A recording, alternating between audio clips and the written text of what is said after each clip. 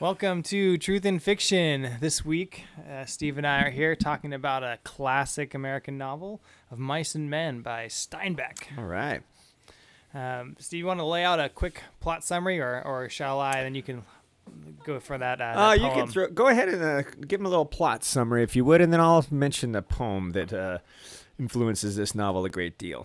So this story is not a long one. By listening, it's about 3 hours. By reading, that may vary, but it's almost a novella, and it starts out with these two characters, George and Lenny, who are on the road, heading out from their past job. George is pretty upset with Lenny because they had to run for their lives because Lenny, he's kind of clumsy and not real sharp, and got him into some trouble by being a bit too aggressive with a lady on accident. He's just a big, strong guy. He doesn't know his own strength. And anyway, they end up pulling up at this new ranch. They get jobs, and they find out pretty quickly that the owner's son of this ranch is quite the unsavory character and is a bone to pick with anyone big. He's kind of a Napoleon. He's got a Napoleon complex, and he's a boxer.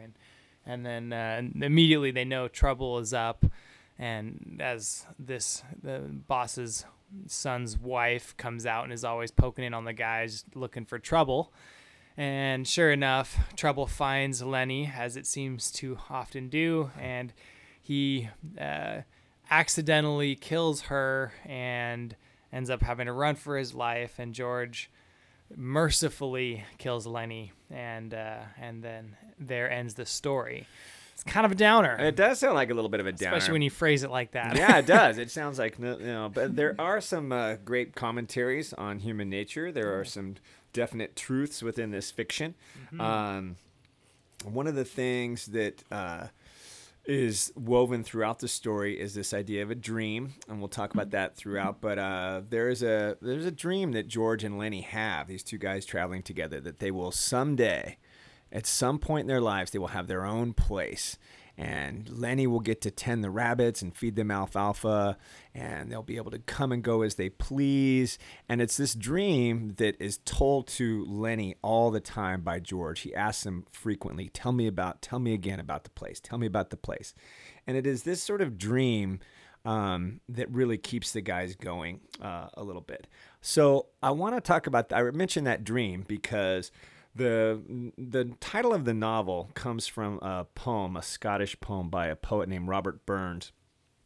That it's loosely translated to say of the best laid plans of mice and men often go awry. The literal line is the best laid schemes of mice and men gang after glee, which just means that they don't go right. So this idea, if you knew the poem and you had this as a frame of reference, you would know that this dream that George and Lenny have is likely not going to get realized. But I want to take a look at the poem. What happens in the poem is very simple. Is a farmer's out plowing his field, and he's all of a sudden, in fact, the subtitle of the poem is To a Mouse, and the subtitle is on turning her up in her nest with the plow, November 1785. So he's out farming, and he's with his plow, and all of a sudden, out this mouse goes flying. And he's like, oh man, shoot, I just turned up this mouse. And he starts to think about how that mouse spent months and months and months, just felt that winter was coming along, used its natural instinct to begin building a nest to keep itself safe in the winter, and worked most likely very, very hard for a long, long time to have this nest where he was just gonna spend the rest of the winter. It was going to be hunker down and just be okay. And then here comes this guy out of nowhere, and boy, the best laid plans. But the part that is interesting about the poem is that he says, you know what? What's really nice about you, though, little mouse, is that you're actually much luckier than me as a human being, because you only see the present. As soon as I flung you out of your little nest there, you begin immediately to just build a new one. Whereas a human being is always looking ahead and always looking back. And the last part of the poem says, And I'm gonna make it more in English than it is in Scottish. Still, thou art blessed compared with me. The present only toucheth thee, but ouch! I backward cast my eye on prospects drear, and forward, though I cannot see, I guess and fear. So, if you're only touched by the present, that's actually quite a blessing. And we think about how we have the faculties as human beings to look ahead and dream and plan, but we also have the ability to look back and realize how, what we've done to get to where we are, or how so it's a double-sided coin there. Like there's a blessing and a curse to that. Yeah, it reminds definitely. me actually of this story in Genesis where it's actually, so it's the story of Cain and Abel, which is kind of like the first recorded sacrifice, where this idea of a human's ability to intentionally give up something that they know will be valuable in the future for the sake of hoping for a better return. Like it's sort of like it's the idea of a sacrificing to the gods. It's like, okay, I'm giving up something with this hope on some idea of some potential future that may or may not come into existence. And so there's pain that you accept, an increase of pain in the moment, hoping that it's going to be better off in the end. And it's just not always the case. And that's the idea of Cain and Abel, is that Cain's sacrifice is considered not worthy. They don't really specify why. And Abel's sacrifice is considered worthy, in which case, so that, sort of implies that things got better for Abel, but they didn't get better for Cain, despite the sacrifices. And strong parallels there. Yeah. Definitely. Yeah. And when you play it into that story of mice, like the mice, he's not really sacrificing. He's just in the moment. He's just doing what seems right in the moment. And that's good enough. And yet people, we have this tendency to sacrifice, and ultimately we know like that's our edge over Animal Kingdom. Like our edge is in that we can look forward and hope for something better. We can give up earnings now and save so that we're taken care of into the future. Like that's the whole idea of work, is I can labor now and have money which I can use later. And that's how we progress. I mean, that's how all society progresses as a whole, is millions of people willing to do that, hoping for a better future for their kids. But at the same time, those plans don't always work out. And what do you do with that? Yeah, when that hope is not realized, what do you do with that? I mean, we're dealing with, we think about the stock market crash, and things like that, where, these were things that were, I was planning ahead. I was saving. I was doing everything right. I was using my foresight. And the poem even says, foresight may be in vain. Right. It's like, because things will happen. And I think it's how we respond to those setbacks. Definitely. Like that's where the rubber meets the road. What do you do with that? Right. That's where our real humanity comes in. What are you going to do now? Are you going to just get back to work like the mouse did, presumably? Or is this going to break you? Right. Or, do you basically in that story, do you become a Cain or do you become an Abel? There you go. Cain got vengeful and bitter, and he turns on his brother and kills his ideal instead. Actually, shoot. I mean, that's kind of what George does too. Like, it's not really funny, but it's like his ideal in many ways was this dream he had with Lenny, and Lenny's ability to stay in the moment and work hard and wait, and the earnings weren't important to Lenny. He was staying back at the ranch when all the guys went off to town to spend a little bit of their dough. He didn't care for that. He had his mind set on the future, but George couldn't and didn't. Yeah. Well, that's so there's a lot happening here in this really small little novella. So we can talk a little bit about one of the main themes that emerges, and we'll talk about characters a little bit. Josiah and I both agreed that this is definitely a novel that just really has some sharp echoes of loneliness. Yep. And I want to kind of differentiate between loneliness and being alone. Because someone can be with somebody and feel lonely. Right. Isolation. They might not be alone, so then you might know someone, or hopefully not yourself, but you're maybe in a relationship where you might as well be alone. You don't feel any kind of connection with the person that you're with, or so you can be alone. You can be lonely. I'm sorry, and not be alone. Right.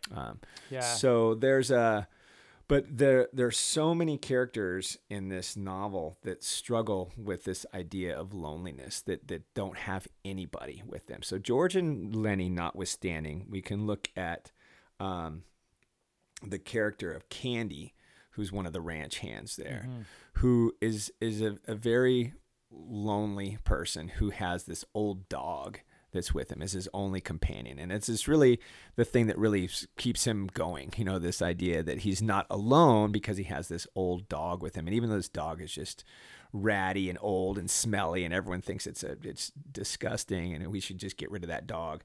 But he's incredibly lonely. I think Candy is, even though he's not necessarily alone. Yeah, and maybe it says something about that loneliness, that he's the first one to be drawn into their plans, their ideas. Right. And maybe he's a little more susceptible to that dream, more open to the dream, and the hope that he might have a couple of companions to live out his old life with. Because correct me if I'm wrong, but Candy isn't kind of an old, somewhat disabled, not particularly useful guy anymore. He's definitely disabled. I mean, he's lost his hand, which, in this kind of work that he does, he's able to swamp out the bunkhouse, which sort of mop it out and keep it sort of semi-clean. That's sort of his job. And it's kind of a, here, let's throw him a bone a little bit, like give him something to do around here.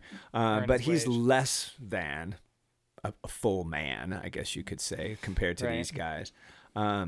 So, and I think that affects his loneliness too. He's not part of the group. You know what I mean? Yeah. He doesn't play horseshoes. He doesn't go to town. He doesn't work in the same kind of work that they do. Well, it's worth mentioning now that this story in a lot of ways is a man's story about men. And there's certain dynamics here that are kind of hard to make sense of without a real male perspective. And one of the things that plays out here with Candy and his particular acute sense of loneliness, like you're saying, I think really does come from the fact that he's not as productive as he feels like he should, especially in comparison to the other guys. Right. I mean, having worked on a lot of different physical labor crews, but most any job, there's a little bit, especially among men, there's a little bit of a sense of competition.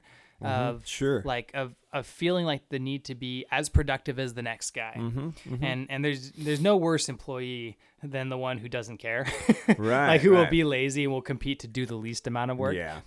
In my experience, most of the guys who are out there working on any given job site are generally trying to at least look like they're working as hard as anyone else. And there will naturally be a hierarchy. It automatically plays out that everyone out there knows who's the best worker. Everyone out there knows who does the best job at any given task. And there's a fairly natural deference to one another. But it is really hard on the psyche to be the low guy on the totem pole. To only have one hand, to have your dog as your friend, to feel like a liability in a place. Like he knows, like it's gracious that he has work to do to earn his keep and room and board, because it's much easier on the psyche to be able to do even what little work you can in order to earn your stake. There's in this particular time period too, the idea of a man's work was what defined him, right? I mean, that's your worth. It's all tied up in what can you do, what kind of work can you do, right? And I know we've tried to get away from that, but I don't think that's changed that much. I think people still feel that way as much as they want to say they don't. I think so too. And this idea that he should be a ranch hand, but he doesn't have a hand, is sort of like, you're right about them being gracious about giving him that. But I want to come back to what you said, is that Candy overhears. He doesn't. They don't include him, not purposefully. But he overhears George and Lenny talking about the dream we talked about earlier, about the living off the fat of the land and having our own place and no one telling us what to do, and we'll come and go as we please. And it is so appealing to Candy because he sees there, I can't do much, but I could do this. I could plant this. I could do this. I only got one hand, but I could do this. And he sees some worth in there. And that dream elevates him and buoys him through, we didn't mention that they talk him into to killing his dog and say that you're not doing anyone any favors, Candy, by keeping this old ratty dog alive. it's a little odd. Carlson is the one who just sort of demands that this dog be killed, like right then and there, Right. and I'll do it. I'll do it right now. I'll do it right now. I'm tired of smelling him. And I was like that whole scene is painful, but Yeah. the fact that Slim gives his assent as well is sort Yes. of credit to the fact that no, this actually is what needs to happen. Right, and it is true. I mean, the dog is old. It's I mean, any pet owner, it's a horrible time when you realize that your dog is not happy, or it's not, that the state where you're. Well, I'm thinking of my old dog that we had to put down when just realized, wow, she's not the same anymore, and this is actually she's suffering, Right. and it's best if we just put her down. It's a terrible spot, but it happens a little abruptly in this novel, and I think it happens with Carlson not really being fully in on the whole thing. He's sort of talked into getting rid of his dog. Candy, that is, yeah. Who Talked did I into say? it. Yeah, you said Carlson. Oh, but sorry. Yeah, Carlson is the one who actually. yeah, he's the one with the Ruger, Right. which we'll hear later. Yeah. So anyway, that actually becomes probably one of our most obvious forms of foreshadowing, which readers don't recognize foreshadowing until the end of the novel, usually, or when the event that is foreshadowed actually occurs. But the idea of Candy's dog being sort of mercifully killed is the exact same way that Lenny is mercifully killed by George at the end, and there's incredibly strong parallels there. So it's worth noting. It's worth noting here too that while Candy, after in retrospect, realizes that it was his place to do that, he should have been the one to shoot his Right. dog.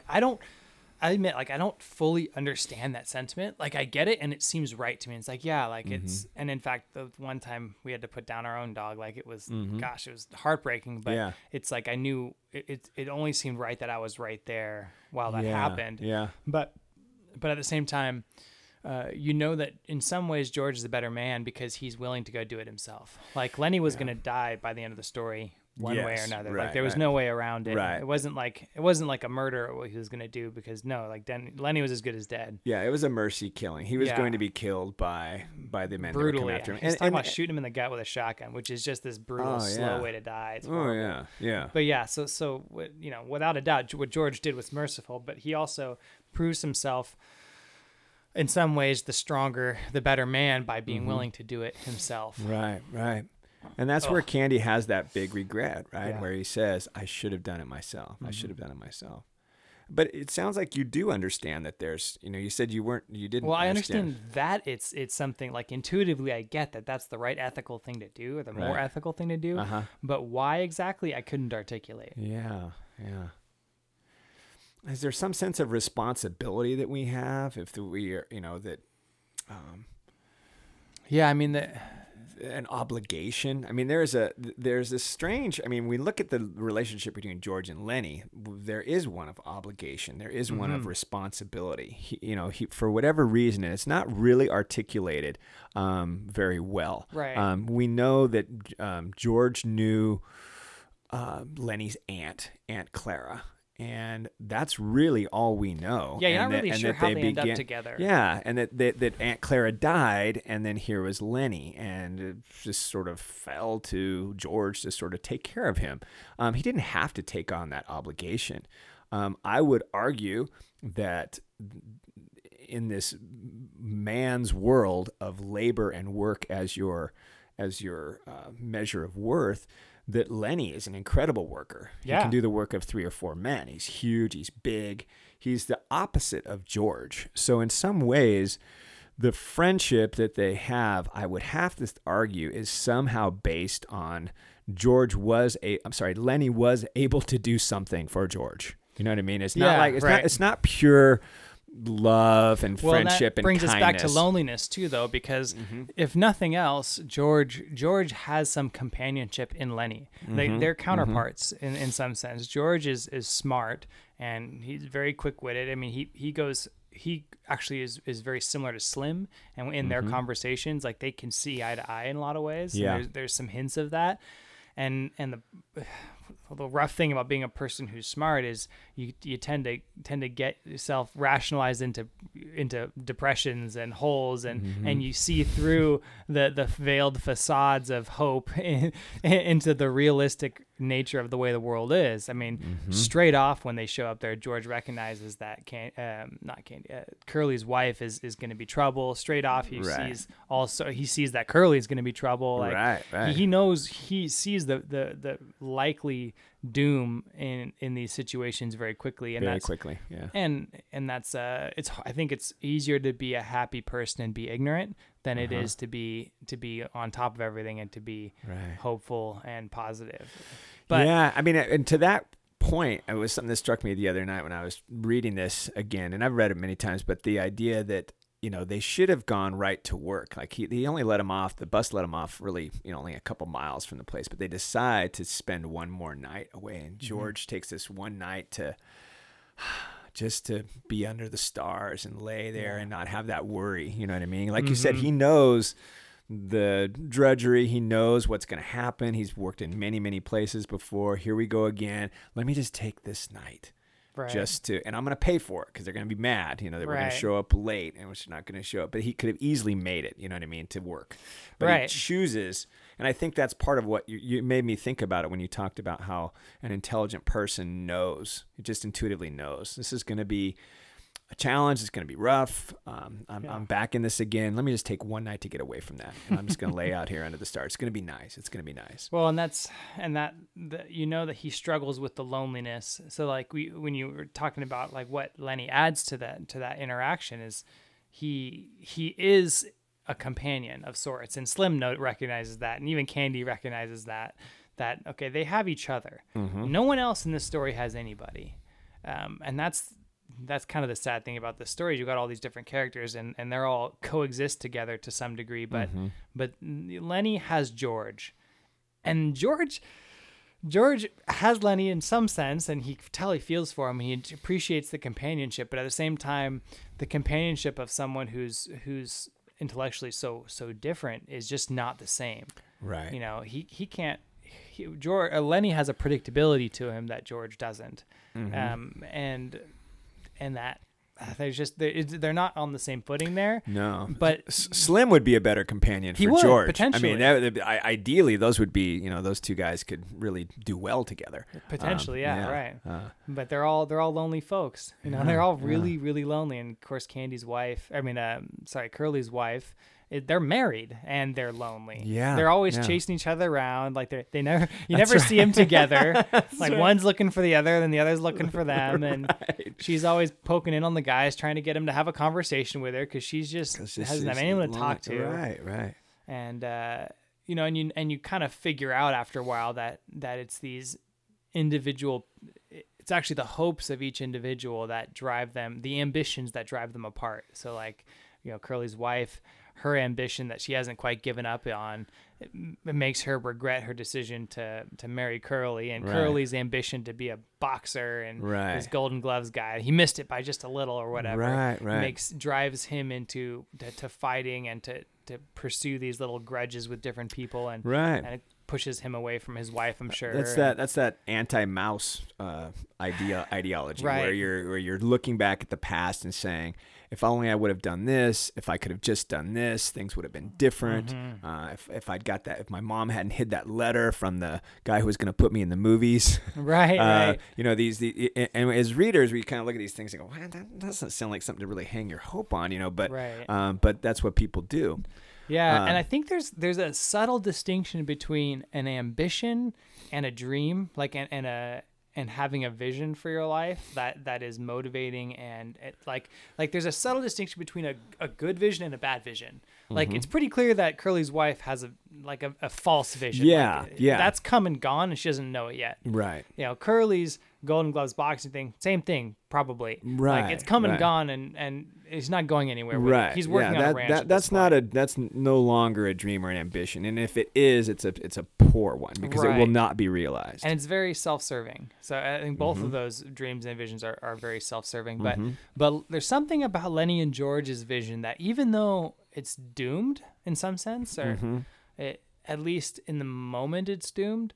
I don't think it needs to be, and there's something righteous about it. Like there's something about the humble state of, look, we just want to have an acre.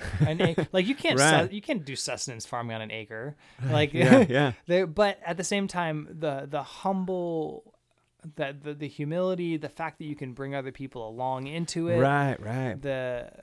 It's inspiring. It brings people together. It's going to serve their interests together in some of the best possible ways they could. And it is doable, right? I mean, it's not as far-fetched as Curly as a Golden Glove boxer or Curly's wife as an actress. Right. It's doable. It could be realized. It reminds me of that SMART goals. I don't know if you've seen that. Right, sure. Let's see. Something attainable, specific, measurable, attainable, realistic, and somehow kind of time oriented or something like that. Time specific or something. Right. Something like it's kind of that. It's like it's actually a SMART goal. Yeah. And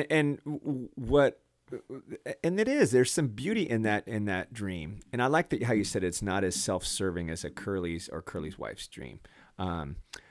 And the way that it is so contagious and so, as soon as Candy hears it and gets into it, he wants a piece of this. That sounds wonderful. And even when Lenny, in his, sort of odd way, is articulating it later on to Crooks, the black stable buck in the story, who's got a very tragic time in this novel. But the Crooks even gets into it like, well, could you use somebody like me there too? Like, the dream is just like contagious. It's like, wow, I want that too. I want that.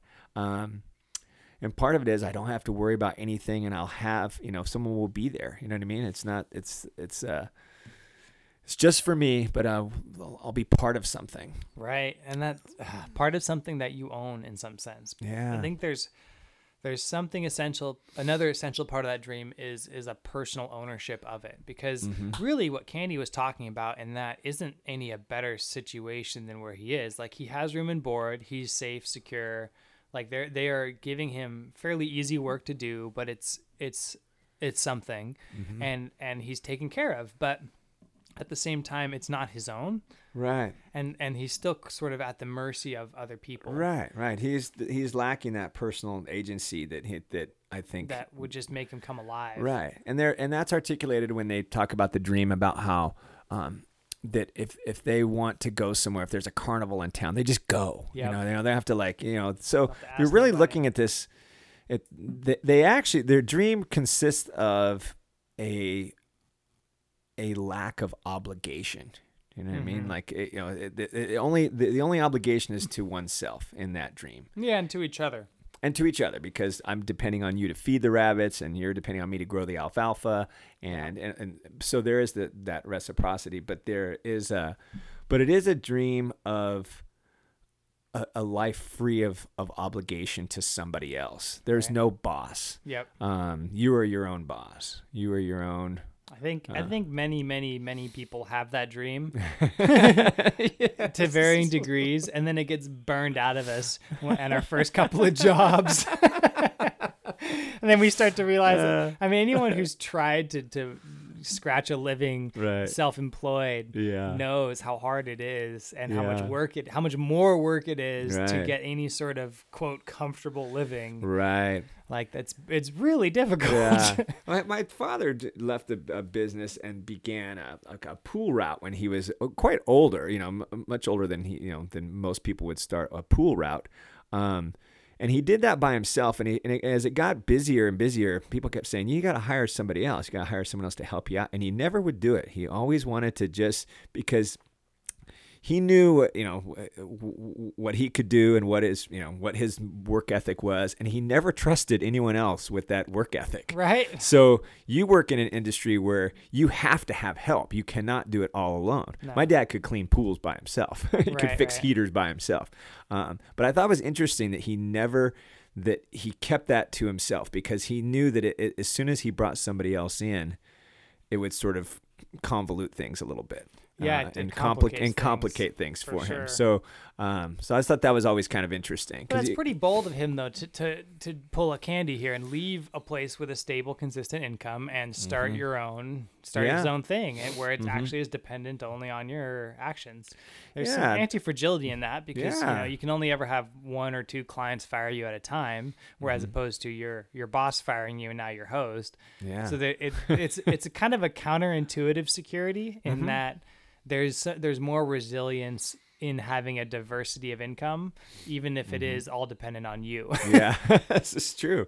Well, I will say for my father that he would tell us later that he wished he would have done it earlier, and that I think he was at his happiest when he was out there cleaning pools. Himself. Yeah, because I think it's that dream. I don't have to worry about anybody else but me. And if I don't want to go to work tomorrow, I don't go to work tomorrow. And if I want to clean that pool tomorrow instead of today, I'll clean it tomorrow. I think that he enjoyed that, and I think that that is a nice thing to think about. Like I've got to go to work tomorrow. And it'd be nice if I could just say, maybe I'll take one more day and just not. But so there is so obligation and responsibility fits into this story quite well, I think, too. I mean, think about Lenny and George's relationship. Now George, it's self-imposed, but he does have an obligation to Lenny. He does have a responsibility for Lenny. And he seems to have taken up voluntarily and maintains voluntarily. Right. Yeah.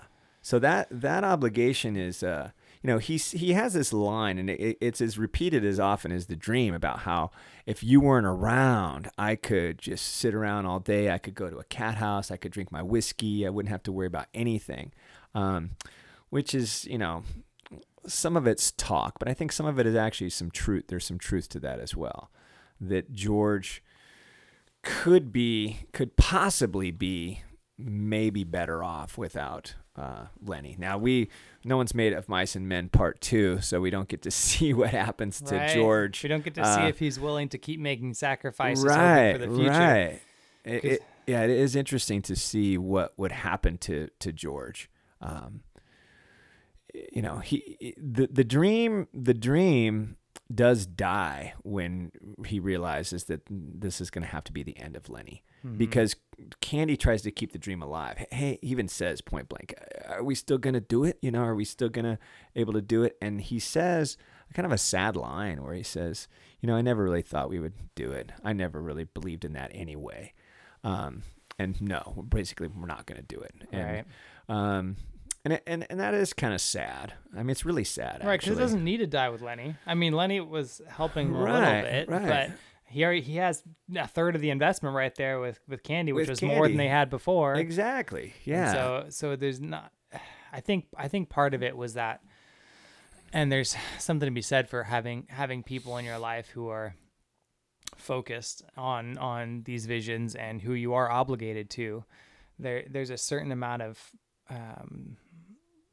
confidence and positivity that came from that partnership with him and Lenny. Yeah. Like there's a joy, a simple joy and a simple reason for George to keep getting up and keep saving his money, because he knows sooner or later Lenny's going to end up in trouble that he can't get him out of. Right. I think he knew that was an eventuality. And so if they didn't end up getting their own place, it was either they're going to get their own place where George, who's understanding of him, can let him have his rabbits, or Lenny was going to end up in trouble where he's going to end up dead. Right. And it was one or the other, and they needed to get one first. And there's a few times where he says, we should just get out of here today. We should leave.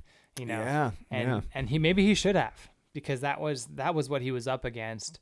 And I think the sad thing is, that now that obligation's gone, George is as lonely as anyone, and he won't find the meaning within himself to pursue the same dream, because his dream is likely to be different. Yeah. This was their dream. Was their dream. Right. Yeah. Yeah, boy, it is a we get sad talking about it, because I just feel so bad for George. Well, I feel awful for Lenny too.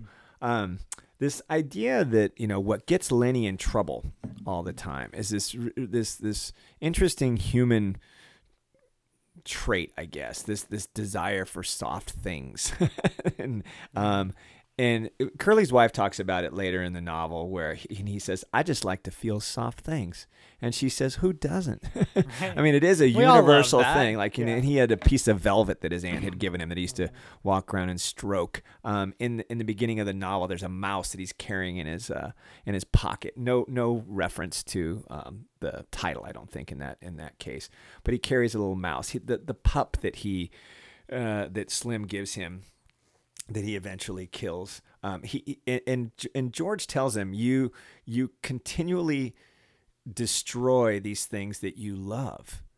So, and he can't help it. He pets the mouse too hard and kills it. The pup sort of nips at him, and he kind of hits the pup too hard, and he kills the pup. The woman in Weed, he just wants to touch her dress. He has no sexual desire for her at all, but he loves touching the dress. She says, "Let go of my dress." He gets freaked out. He holds on tighter, and she calls rape. I mean, and she's genuinely afraid. And just as Curly's wife is afraid as well, because he begins to touch her hair and stroke her hair, and she says, "Okay, let go now." And she starts to panic a little bit, and then that makes him grab on tighter. And so he's sort of this victim of all of Lenny's problems come out of this idea of destroying what is something beautiful and holding too tightly to something that you really want. Yeah, and it's an interesting thing, but that's at the heart of all of his problems, is this idea that this liking soft things. Yeah, it's almost not to simplify it too much, but right. really that's every. I mean, that's almost a Buddhist principle right there. You can pull out of that, which is the idea that our attachments to things are what ultimately causes suffering. You know, like his over attachment to those soft things in the moment, in those instances, are what get him into the most trouble. Yeah, all the time. And I suppose there's something to be said for that. Which is why these rabbits that are soft are like, "Hey, I'm going to give you 1,000,000 rabbits. You know, and you can, they'll just keep coming. They'll keep coming. There'll be hundreds of them, and you can kill them if you have to, or if you accidentally kill one, and there'll be another one to follow. But it is a sad thing.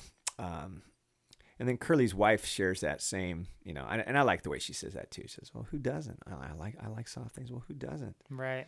Who doesn't like soft things?" I think that's just it. Is that it's a little bit vulnerable. I mean, Lenny doesn't know it, but it's vulnerable for a man to admit that he likes these soft things. Yeah. And he really likes them. It's kind of his greatest joy in life is centered around having these especially soft things. But no one else will admit it except for Curly's wife, who's not a man in this man's world. But of course, they all would love to have some soft things around and some comforts, and it's like it's appealing to everyone, but only the weak or the vulnerable or the clueless are willing to admit it. Right. I feel like let's look at the character of Slim, because Steinbeck takes great pains to paint him as this. He is the moral center of this novel. He is described so reverently, and when he listens and he looks at you with godlike eyes, and he's just is just elevated to this position of Josiah's talked earlier about a natural hierarchy that emerges. Slim is the leader of these men. They look to him. His word is gospel. I'm kind of paraphrasing, but they say something like that in the novel, that as soon as you mentioned earlier about as soon as Slim gives his acknowledgement that that's the right thing to do is to kill the Candy's dog, then that's what has to be done, because Slim said it now. So Slim is one that probably has more feminine qualities than in this masculine world. He's not. Where do you see that? In his way that he listens and understands more than the other guys. They want to play horseshoes. They want to go to cat houses. They want to drink. They want to read Western novels. And the interaction with Slim and George, where Slim listens and acknowledges and is Really understands it's- some of the emotional yeah. complexity of that relationship. There's much more. Exactly. He gets it. He gets it in a way that the other guys are really suspect. No one else gets it. The boss is suspicious immediately. Crooks is suspicious. Everyone thinks that something's wrong there with this relationship, and Slim gets it. Like, no, I see. Oh, he's just a big kid, isn't he? He's just like, and so I think that he's so Slim is. I was thinking about Slim probably wouldn't have any qualms about saying he likes soft things. You know what I mean? Right. But well, he's the one with the dogs, Yeah, or that's the new litter. Yep, Lulu and her litter of pups. But he also does what he has to do, right? He's drowned some of the pups, right? That's your first thing you find out he does. He comes in from drowning pups he can't take care of, or that the mom can't take care of. Like, she has, 9 pups, and he immediately drowns 4 of them because there's just no way she can. No way she can take care of that many of them. Yeah. That's so. What is the? I mean, that's such a harsh reality right there. Like, that's. To take your most promising character, your moral center of the piece, and have him come in from drowning pups. Like, immediately. Okay, so Okay, so if this is interesting. So you've got 3 people who experience a test of doing the hard right thing. Mm-hmm. First, it's Candy. Mm-hmm. And he doesn't do the hard right thing. He lets someone else shoot his dog. Slim comes in, and from just having drowned 3 of his 9 pups or whatever it was, and so right off that he's someone who's capable and understands what it means to do the right thing, even if it's hard and brutal. And then George sort of passes that test with Lenny at the end too, where he has to do the same thing and make this hard sacrifice for his own sake, or for the sake of Lenny. That's like what it's interesting that these actions are set up as admirable. I think that's a question. In my mind, that's an open discussion.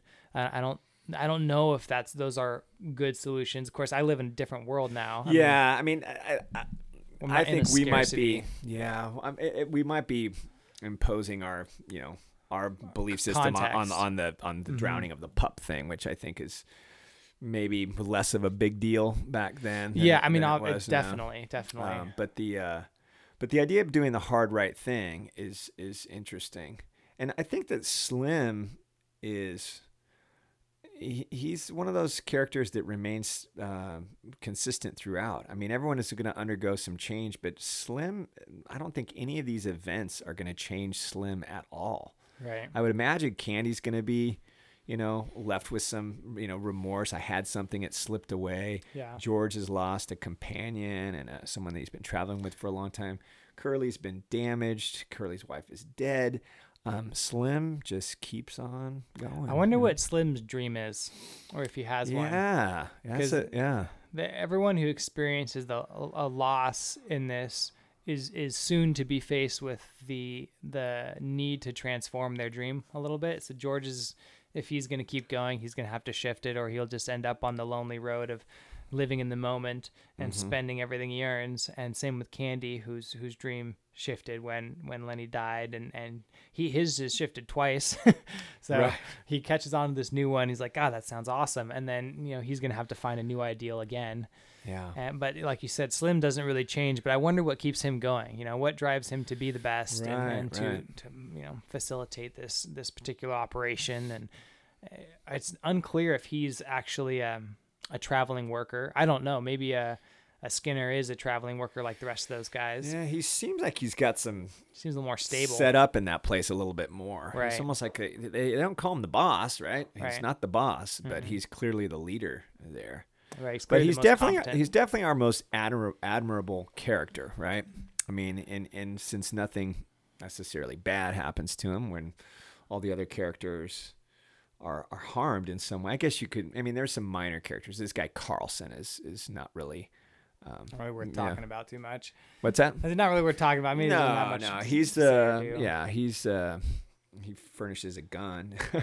We haven't addressed George's abuse of Lenny in the way he talks. Right. How do you feel about that? Like, especially in your first introduction to those two, he's kind of berating him. I will tell you that students in general always say he's so mean. This is, they don't see this as a story of friendship in the beginning. Seems like manipulation. They see it as like he is so, in that opening scene when they get there. And again, think about it. I mean, they're on the run because of, they had to hang out in an irrigation ditch up to their necks in water, just to, so he's probably a little pissed. Rightfully so, perhaps. Lenny, oh my God, he did it again. But when you first come upon them, there is it almost seems abusive. He's really, you make me so mad. I could be better off that you're such a dummy. You're so stupid. I mean, it's really harsh, and students don't see friendship at all. They don't look at it as, but I look at it as, and again, we're kind of back to this sort of gender thing, this idea of that males have a much more, tendency to, and there's a line in there. I wish I would have highlighted it more, that says that you could hear, I think that you hear them playing horseshoes, and it's the cheering and the jeering of each, so we can, men and maybe women as well. But I think one thing that is definitely a male trait is this idea that we start mocking and teasing each other, and we can be harsh with one another. And it really is just antler clashing. It's not like right. It's not like it's pretty hollow. It's pretty hollow. So I look at when he says these things to Lenny, I don't see it as malice or I really don't like you, or you really bug me. Right. I mean, it is a story of a very unique friendship, and when you kind of know that he's not underneath it all is love, right? Right. And so I don't really see him as abusive. For one thing, I don't think Lenny is capable of understanding abuse. You know what I mean? Like that. He knows it doesn't feel very right. good, but he also knows that he can. He starts saying, "Well, I can just go live in a cave. I can leave," and then he senses his advantage as he sees George kind of go, "Well, I don't really want you to totally leave, and you don't need to go to a cave." Do you remember that part in the beginning when he talks about, So I think that Lenny sees. I don't think Lenny would consider himself abused.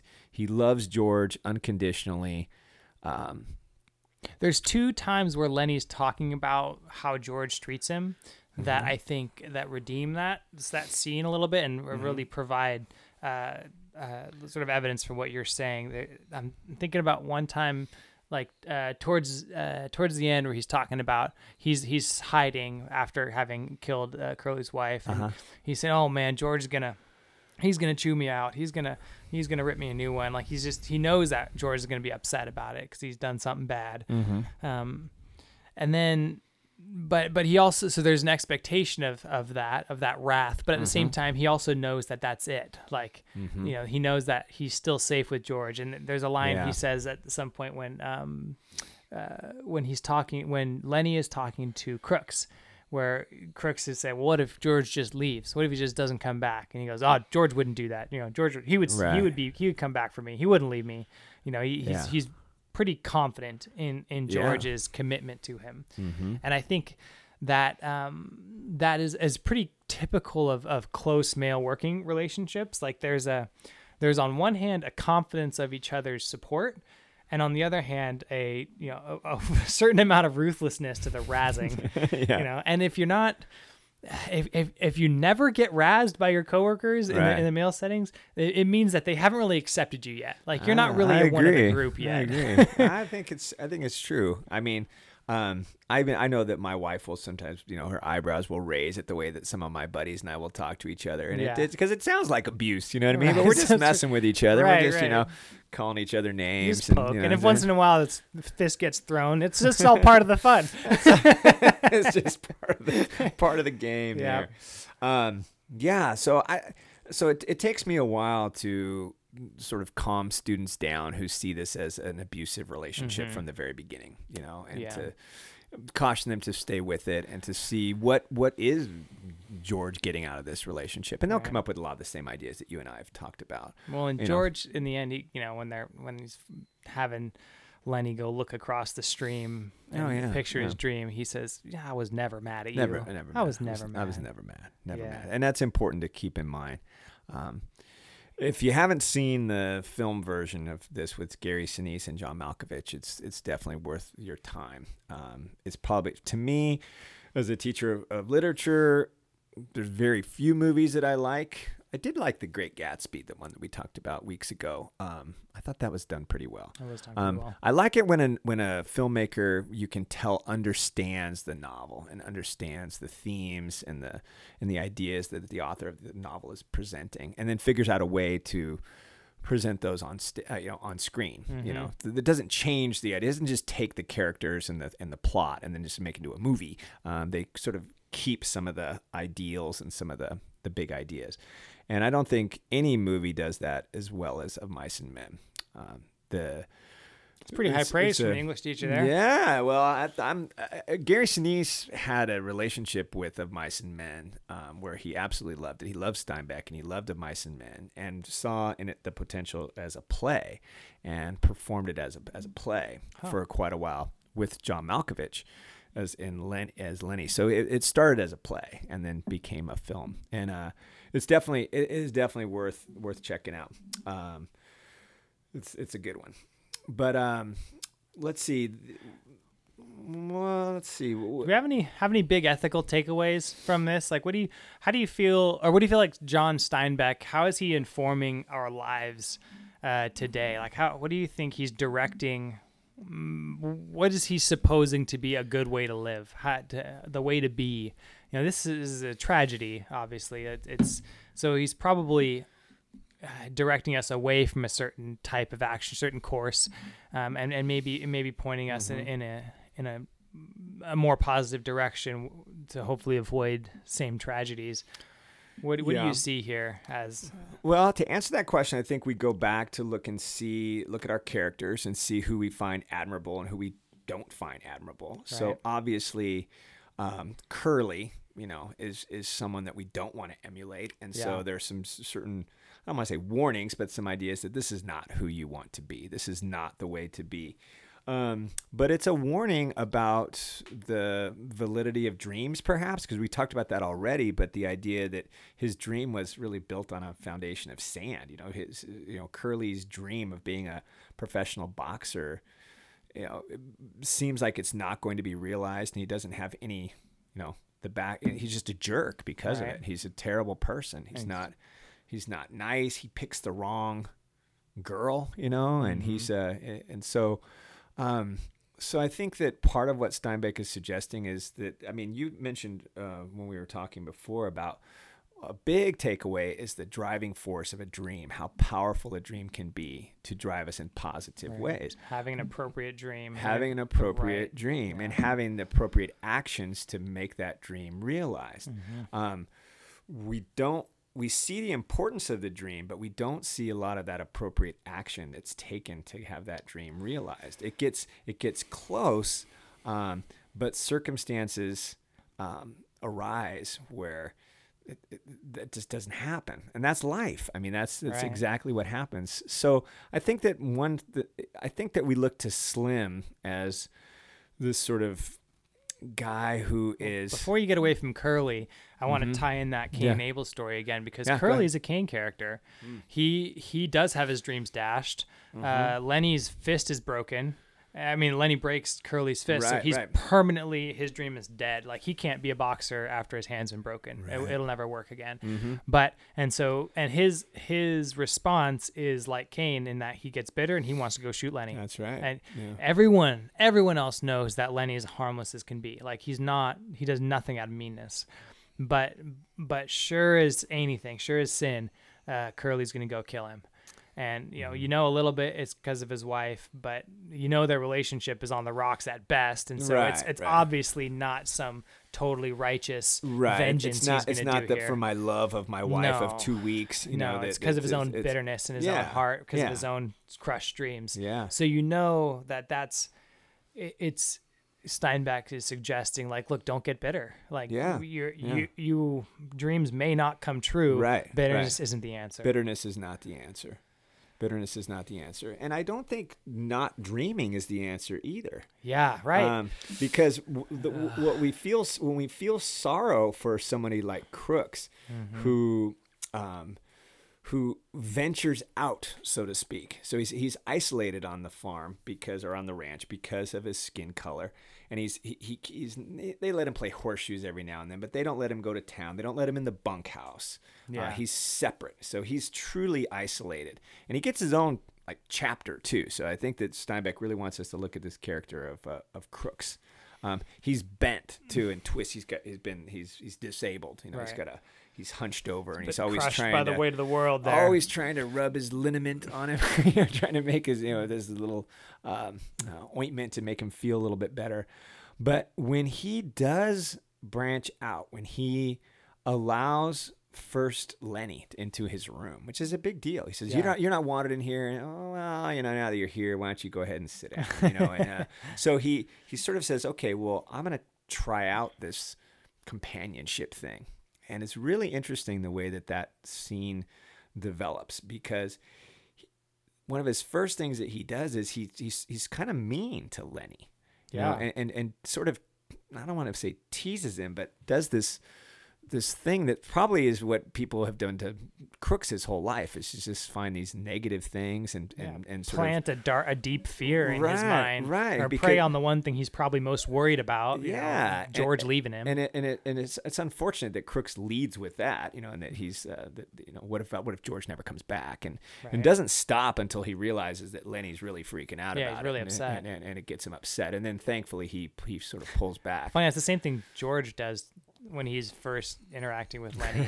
He's really mean to him, and then but then sort of realizes that Lenny isn't gonna hurt anybody, and then sort of just takes him in. Yeah.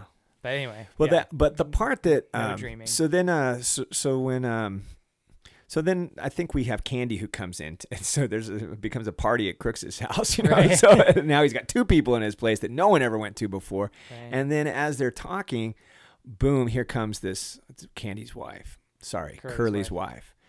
And she blocks out the sun, and she takes him by surprise. And there's three people in Crooks's room, So this is so different for him. And then she, they all kind of tell her, yeah, you need to get out of here. You need to, you shouldn't be in here. And they're all rightfully trying to avoid trouble. Yeah, here. they don't want to even really look at her and stuff. And then he makes some comment about how she shouldn't be in his room anyway. And she just goes awful. She says a horrible thing, calls him the N-word, and says, I could get you lynched. I could have you strung up tomorrow. Mm-hmm. And Crooks realizes, and there's a part where I always think of this image of a turtle, because the line says that he then retreated. Anything that was vulnerable, he just pulled back and went back into this isolation. And I think that it's a good character to portray that because he's black. But I think it's a universal theme that when we let ourselves be vulnerable like that, there's that temptation. Yeah, to be resigned to your... and we're setting ourselves up for harm. You know what I mean? For sadness, and it doesn't mean that that we can't overcome it, but it just means that to be vulnerable is to be just that. Is to be, like you could be hurt. Right. And so, but I don't think that Steinbeck is advocating for turtles. Retreat. Like, he doesn't want that retreat. I think that you look at that as very, very sad when that happens, because he gives you a whole bunch of crooks. You really start to understand this guy and his chicken farm and his father and you're like, I get this guy, and then he's shut down. Right. Well, he's a sad character in that, because one's hope for, like, for example, with his father, right? As his father, he would have hoped that Crooks would have passed him. Like a good father hopes that their sons do better than they do. Yeah. But because of the circumstances and because of Crooks' willingness to settle with his little hole in the wall apartment and his books and his studies, and I mean, he's actually kind of an intelligent guy. He's a literate black guy in this circumstance, which would have been unusual. I doubt even all the other guys there were literate. Yeah. But he settles for so little because he's unwilling to be vulnerable in the face of that kind of confrontation. Like, it's risky. Like, I'm not blaming him for being unwilling to take a life-threatening risk, because that's reasonable for him to act the way he does. But it is his loss in the end. Right. I think his skin color, he didn't have to be black. The poignancy would still be there, but it's so much more added, and it works really well to have him be a black man. Well, it allows him to be the most isolated of the whole group. So here you have Lenny, who sort of brings hope to the most isolated, as well as to George and these other guys who are less so. Right. And so maybe that's even another takeaway there, is just sort of the inspirational power of someone who's just accepting, and who has their own vision, because really it's Lenny's dream, and that he's kind of the inspiration to George. He's the inspiration to Candy and all of them. Right. There's no smarts involved. He doesn't have to be brilliant. It just has to be, it's the magic of having the right, properly oriented dream, properly oriented ambition, ideal. When we just to finish up Crooks, part of that sadness is, when he retreats and when he does what I keep referring to as this turtle, like sort of pulling in all exposed parts and shrinking into his cell. He does something that's interesting, where he tells Lenny and Candy, how I mentioned I wanted to be part of that dream? I don't want that. I don't want that. Yeah. And he turns his back on this dream that actually got his attention, and maybe he saw his way out. But then when he saw the reality of, this is a life of pain. This is a life of suffering. Quote, reality. It's another reality. Potential reality. I've got to worry about being lynched. I got to watch my step, everything I do and but say. He's lived his whole life. He hasn't been lynched yet. The potential outcome she exposed to him is just as much a potential outcome as the dream is. Like, either way, they're not real in any tangible sense. They're both potential outcomes. But he's so much more afraid of the loss than he is hopeful for what's potentially good. Yeah. And I think maybe that's just his life experience too. I mean, we remember and are far more sensitive to the pains and the potential pains than we are oftentimes inspired by the potential goods.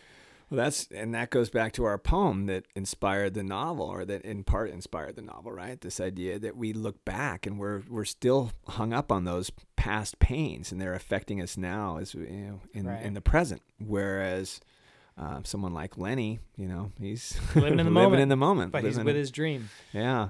So I think that he really doesn't dwell in the past at all. No. In fact, he barely remembers anything. Yeah, he doesn't really remember anything. He remembers everything that George says, but he doesn't remember anything that actually happened. Right. But maybe that's part of what Steinbeck is recommending or proposing as the proper mode of being, to be forgetful of the losses of the past, but be hopeful about what could be. Yeah, I think that's great, because the people who don't do that don't end up at all happy. They suffer more. They suffer more in this novel. So that's a good way of looking at that and answering your question about what he might be suggesting. I think obligation is big too, and the idea that doing the right hard thing you talked about is big, valuable. Everybody gets that it was right for George to kill Lenny rather than let Lenny get killed by Curly or any of the other guys that were after him. And they're closing in on him. He does a nice job of, that there's this pressure to do it because they're coming. The voices are closer. Their dogs are barking. They're getting there. They're getting there. So George does what he has to do. But I think that's the idea of obligation and what we're obligated to do. That's one of the things that is very common when you teach a novel like this, is you really focus on, what is George's obligation? What is his responsibility? And it gets people to think about, what is an obligation? What is responsibility? What does that actually mean? And what's the value of it too? Because it's not obvious that George is better off for the responsibility. No, right. It's not obvious that, but it is when you look closely that that actually the characters who carry the most obligation and the most responsibility are the ones who have the most peace, despite the hard things they have to do. Like Slim is responsible for the orchestration of that company. Like he's the leader, he's the most competent, and he carries the most responsibility, and he's the most grounded. And George might only be second to him because of his responsibility he carries for Lenny. Like he like you said, he owns that. He's obligated to him, and he is an inspiration to some of these other men as a result of that obligation, that responsibility, despite the fact that it leads to very difficult ends.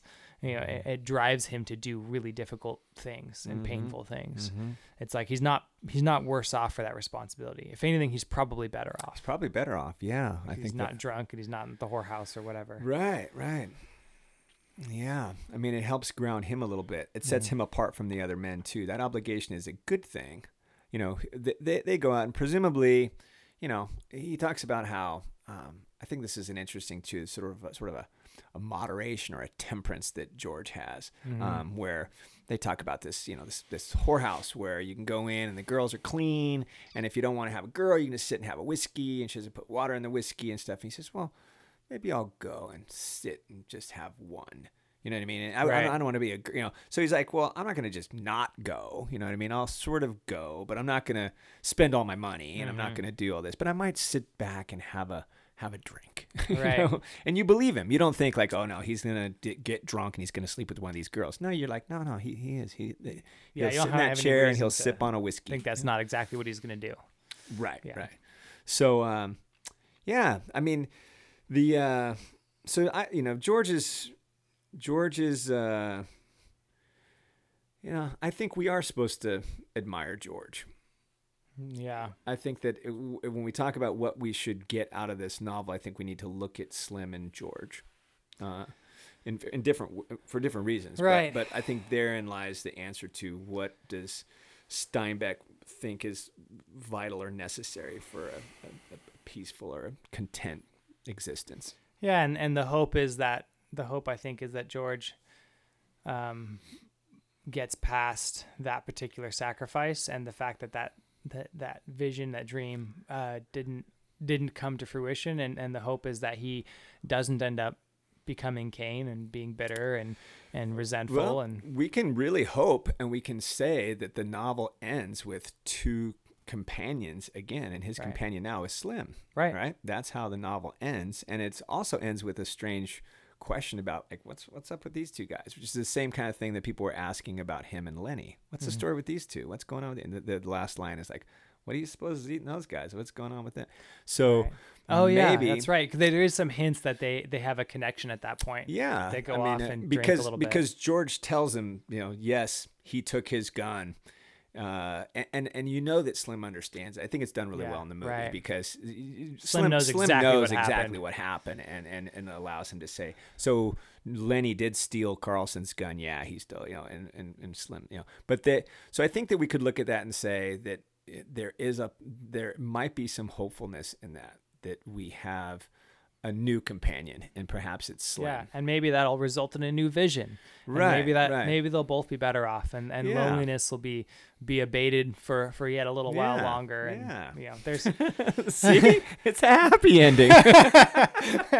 A little bit of a stretch there, but at least there's potential for hope for them in a way that there isn't for Curly, and there isn't for Curly's wife, and there isn't for Crooks. Like those are people who are done. Yeah, and a potential for hope is better than no hope at all, right? And the dream of that won't be realized is better than no dream at all, right? So, hey, I'm not laughing too hard at our interpretation of our happy ending. It's not that much of a stretch, but no, it's no Love Actually, but it's no. It's a good read, though. I mean, for those of you who may be listening who haven't actually read it, you should. It's something that expands your humanity in a way that's it's difficult, and I think especially for women who have a hard time understanding some of the psychology of men and our loneliness. Mm-hmm. We don't really talk about this much, but like I feel like now is a profoundly lonely era.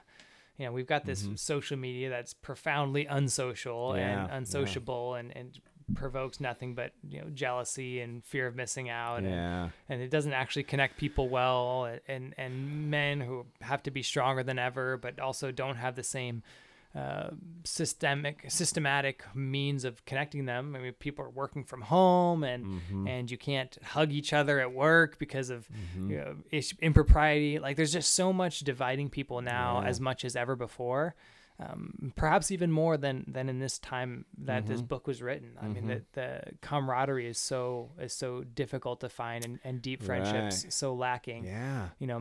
It's now is the time to have a dream and try to bring people into it. I think that's what, I mean, to use a COD example, but Elon Musk, you hear about his employees and the people that work for him and how they just work through their fingers to the bones, and they're so inspired by his vision for humanity that they work so much harder than they would otherwise. And his companies have done things that no one else has managed to do in the history of the world. And I think there's something to be said for having the competence, having the dream, bring people into it. I mean, and even if it's something as simple as wanting to own a house with and live with someone. I mean, that's the dream of every married couple. Is like, hey, let's have our own place. Let's have our own place. Yeah, sure. let's have American our family. dream, right? Let's take care of people. And there's something of value to that in and of itself, and the responsibility that requires, and the obligation to one another that a marriage entails. That is worthy. That's worthwhile. That's good for each other. Yeah. And I don't think that, although it's not the end all be all, and it's certainly no guarantee of success, there's still meaningful things to do and to pursue and to not give up on. Right.